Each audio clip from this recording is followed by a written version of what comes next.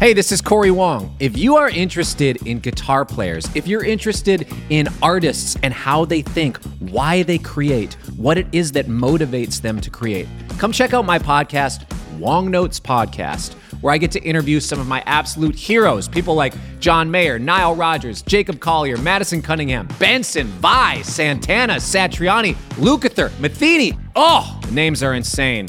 Icons of the guitar, icons of artistry and creativity. I absolutely love sitting down with these musicians and getting to ask them about their creative process and get into the details of why they do what they do. Check it out, Wong Notes. Listen now wherever you get podcasts.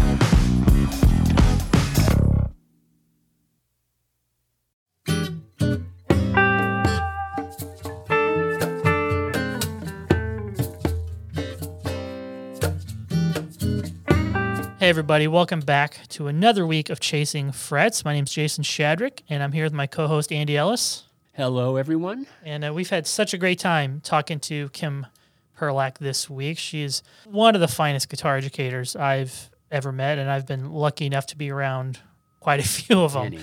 Yes. But today, as we're going back and forth with topics, she came up with this idea of going through what she calls the parameters of sound. And this goes way beyond what pickups you're using, what guitar you're using, what pedals, what amp, what strings. It goes way beyond that and kind of strips all that away into what the fundamental elements of tone are. Mm-hmm. And we're not talking tube screamers and humbuckers for sure. Really interesting to hear how she parses this into segments, and I'm not going to say any more, but she describes how it's going to change how we, each of us, pick up a guitar and start to listen to ourselves play. Yeah, and there's anywhere between, I guess, 7 and 10 different elements that you always have to think about when you're playing a note. Yeah. And as she was talking about them, I was jotting down notes that way I can remember them. So there's a lot to glean out of this episode. So you can dig in now. And here's our next conversation with Kim Perlak. The Atlanta Institute of Music and Media's Music and Technology program offers a unique degree, combining the skill sets of music production with focuses in guitar, bass, keys, drums, and vocals. Find out more at aimm.edu. So welcome back, Kim. It's really a treat to dive deeply into the whole idea of learning how to play guitar in all its different dimensions. And you get to see with so many students, and of course in your own life and your own musical development, various different, I don't want to say roadblocks, but different things that musicians all face as we try to improve our sound and improve our musicianship. And you've used a term that I'd like you to elaborate on a little bit. I'm quoting you here. You say, here's a term I use in classes to create parameters of sound that translate to all styles. And so I'm butchering your quote here, but could you elaborate on that a little bit? Sure, absolutely. I say to the students in my classes all the time, keeping in mind that these are people who really can play their instrument well. They really have studied up until the point they come to me. I say to them, more important than what you play is the way you play a note. The way you play something is more important than what you choose to play. And what I mean by that is that your tone and your ability to demonstrate what you hear and really know the way that your hands make that sound will create a level of contrast and a level of fluidity in your playing that will not be there if you don't do that kind of work.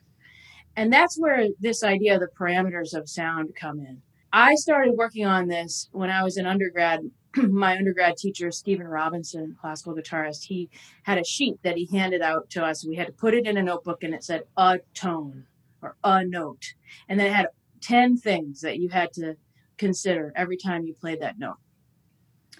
My colleague that I teach with at Berkeley, who's a professor, David Tronzo, he calls it the 7 parameters of sound. So it's the same. 7 is a little easier than 10, and they kind of go together that way. And the ones that really stand out when you think about it, think about this. Think about dynamics. For example, everyone knows that you have to think about dynamics. When you ask players, okay, describe to me what you do with your fingers or your thumb or your pick to create a louder sound or a softer sound. What do you physically do? Almost everyone gets the answer wrong. Dynamics come from weight on the string, how much you push into the string before you release. Most of the time, people will say, well, I hit it harder. But that's attack. That's part of a different parameter. You can have a loud sound and have a very full, slow, round attack, right? That affects the shape of the note. So knowing, when you play your notes, what it takes, how much weight to have a soft sound, a mezzo forte, and a loud sound. That's important. So there's dynamics. What do you physically do to get the dynamic that you want? Timbre, the same. Color. How do you get a bright sound? How do you get a dark sound? What do you physically do on the instrument to create that? Basically, in a basic way, play by the bridge, you get a really bright sound. Start to play over the neck, you get a dark sound. The envelope of the note, what people call attack, sustain, decay, release. Like, what are all the things you can do? Like, how do you attack the note? What's the speed that you attack it? How much of a point does it put on that note because of the speed you chose? What do you do to affect the shape of the note? Hammer-ons, pull-offs, muting techniques, sliding into a note. How do you come off of the note? How does the note go into the next note? Is it go in legato? Does it staccato? Do you stop the sound physically? Do you let it die? All of these things really matter. And if you can demonstrate that you have some command of it, then your tone can be, if you just took those 3, you could play the same collection of 2 or 3 notes and make them sound completely differently each time, and it would really grab our ear. Or if you played them the same, it would be on purpose, right?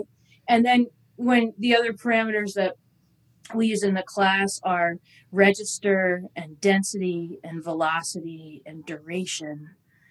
And you think about those things, if you really consider them as you're working on your tone, that starts to shape your playing in a different way because it gives you different options, right? Like the options of development of what you're doing. So how would you go about, is there a systematic way you practice those individual elements, or is it something you feel like you're just always aware of just by knowing that they exist in the world? You have to practice them, and you have to know they exist in the world. And you have to be aware of how they're coming across when you do it. Because they're physical realities, right? Like, everyone thinks of these things as the expressive parts. And, I've heard people say, oh, you learn what notes you want to play and then you add in the dynamics. But you can't do that because playing loud is a much different physical reality than playing soft. You have to do it different. Like, you can't, it's not the same gesture of your hands, right? It feels different. Playing fast is different than playing slow. And so I think you have to be aware of what you have to do physically. Then you have to do it.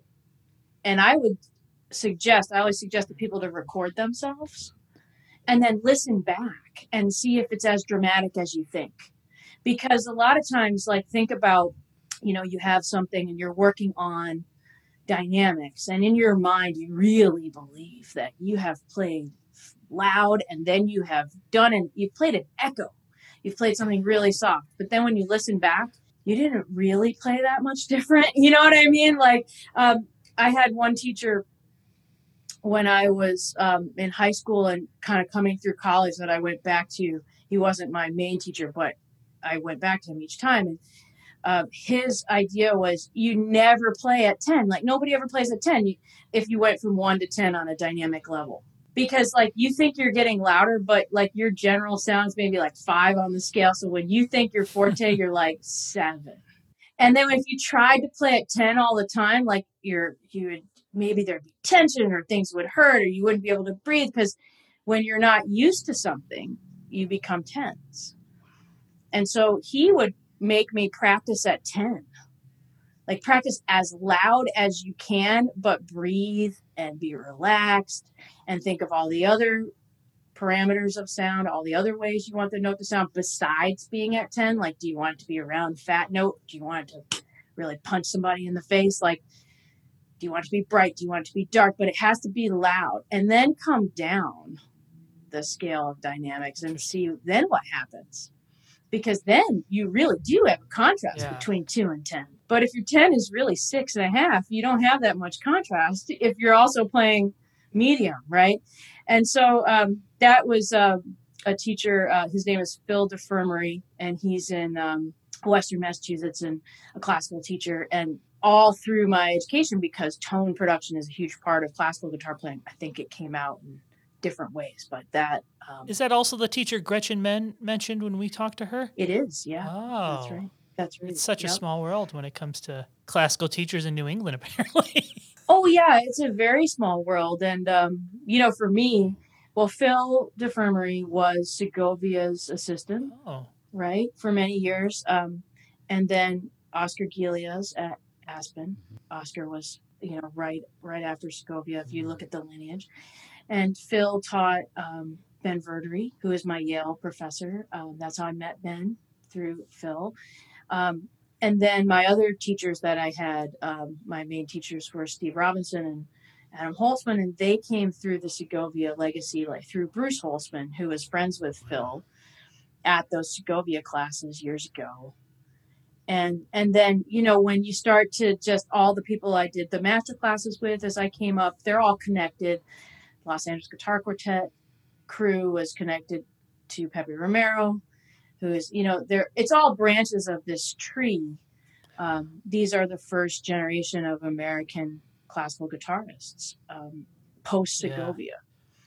And they were my teachers. So everyone is connected in that way. It's always fun to hear people say, oh yeah, I studied classical guitar. And of course they're going to say a name that comes from our family tree. Forgive me, but I've only basically seen you play classical guitar. I've never seen you play or heard you play electric guitar. But how do these elements of sound and tone production relate when you're plugged into a 50-watt Marshall stack? Where a smaller gesture could equate a bigger noise in some ways. Okay, so I'm going to try to say this incredibly respectfully, but one time, I think it is really... One time I had heard, I think someone say that they didn't feel like they had to practice their dynamics because they could just turn on the amp. And I believe I turned to Cheryl at the time. I think it was her very first month or something on the job. And I said, well, yeah, you can do that. And then you're amplifying nothing, right? Because you're still playing the guitar. Yeah. Right. And so what happens is there's this false idea that you can avoid working on your tone and the physical reality of dynamics and envelope and tone color because you can just use the pedals or you can use the amplifiers. And I didn't mean that in any way to be flip or disrespectful. What I mean is it's true.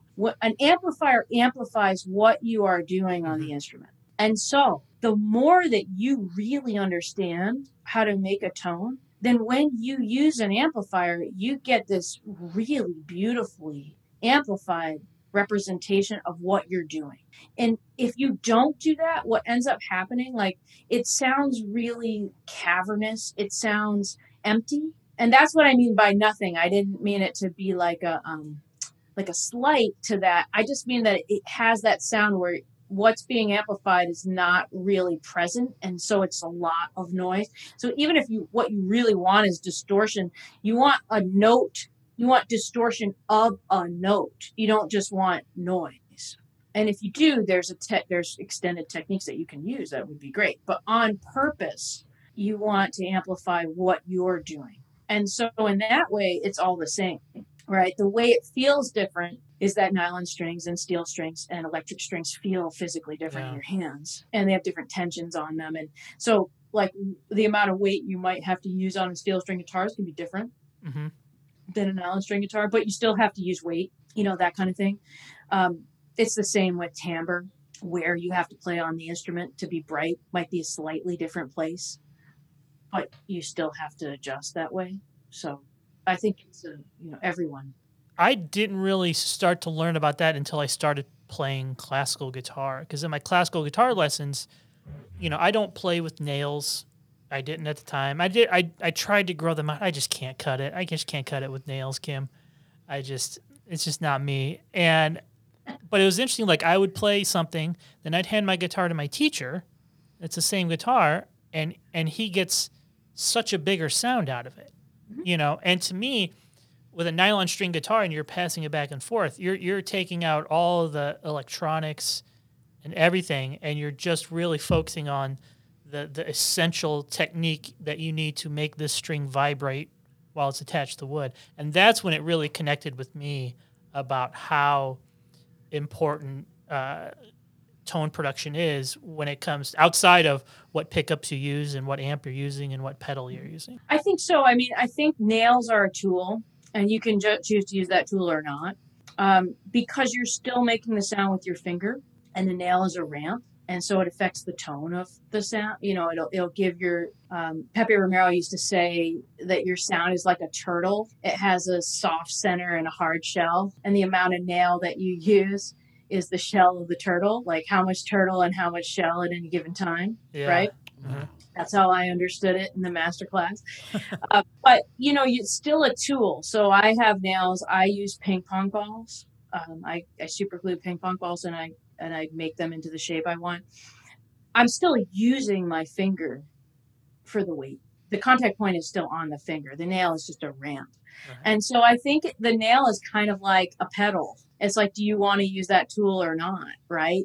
And you're still making the sound with your finger. And I think the freedom that comes from thinking about it that way is then, yeah, your pedals are amazing and your amps are amazing tools, and they're going to give you a beautiful sound.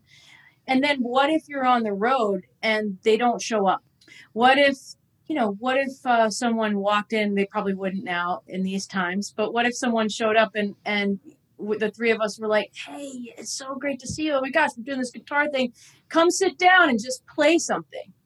And you don't have all your rig, but you have your sound, because your fundamental lives in your hands and your awareness of what makes that tone. So I think that's what's important. And then I say, bring it on. Anything you want to use to make you sound more like you, then do it. But first and always practice your tone. Practice your tone. And it's fascinating, to think about.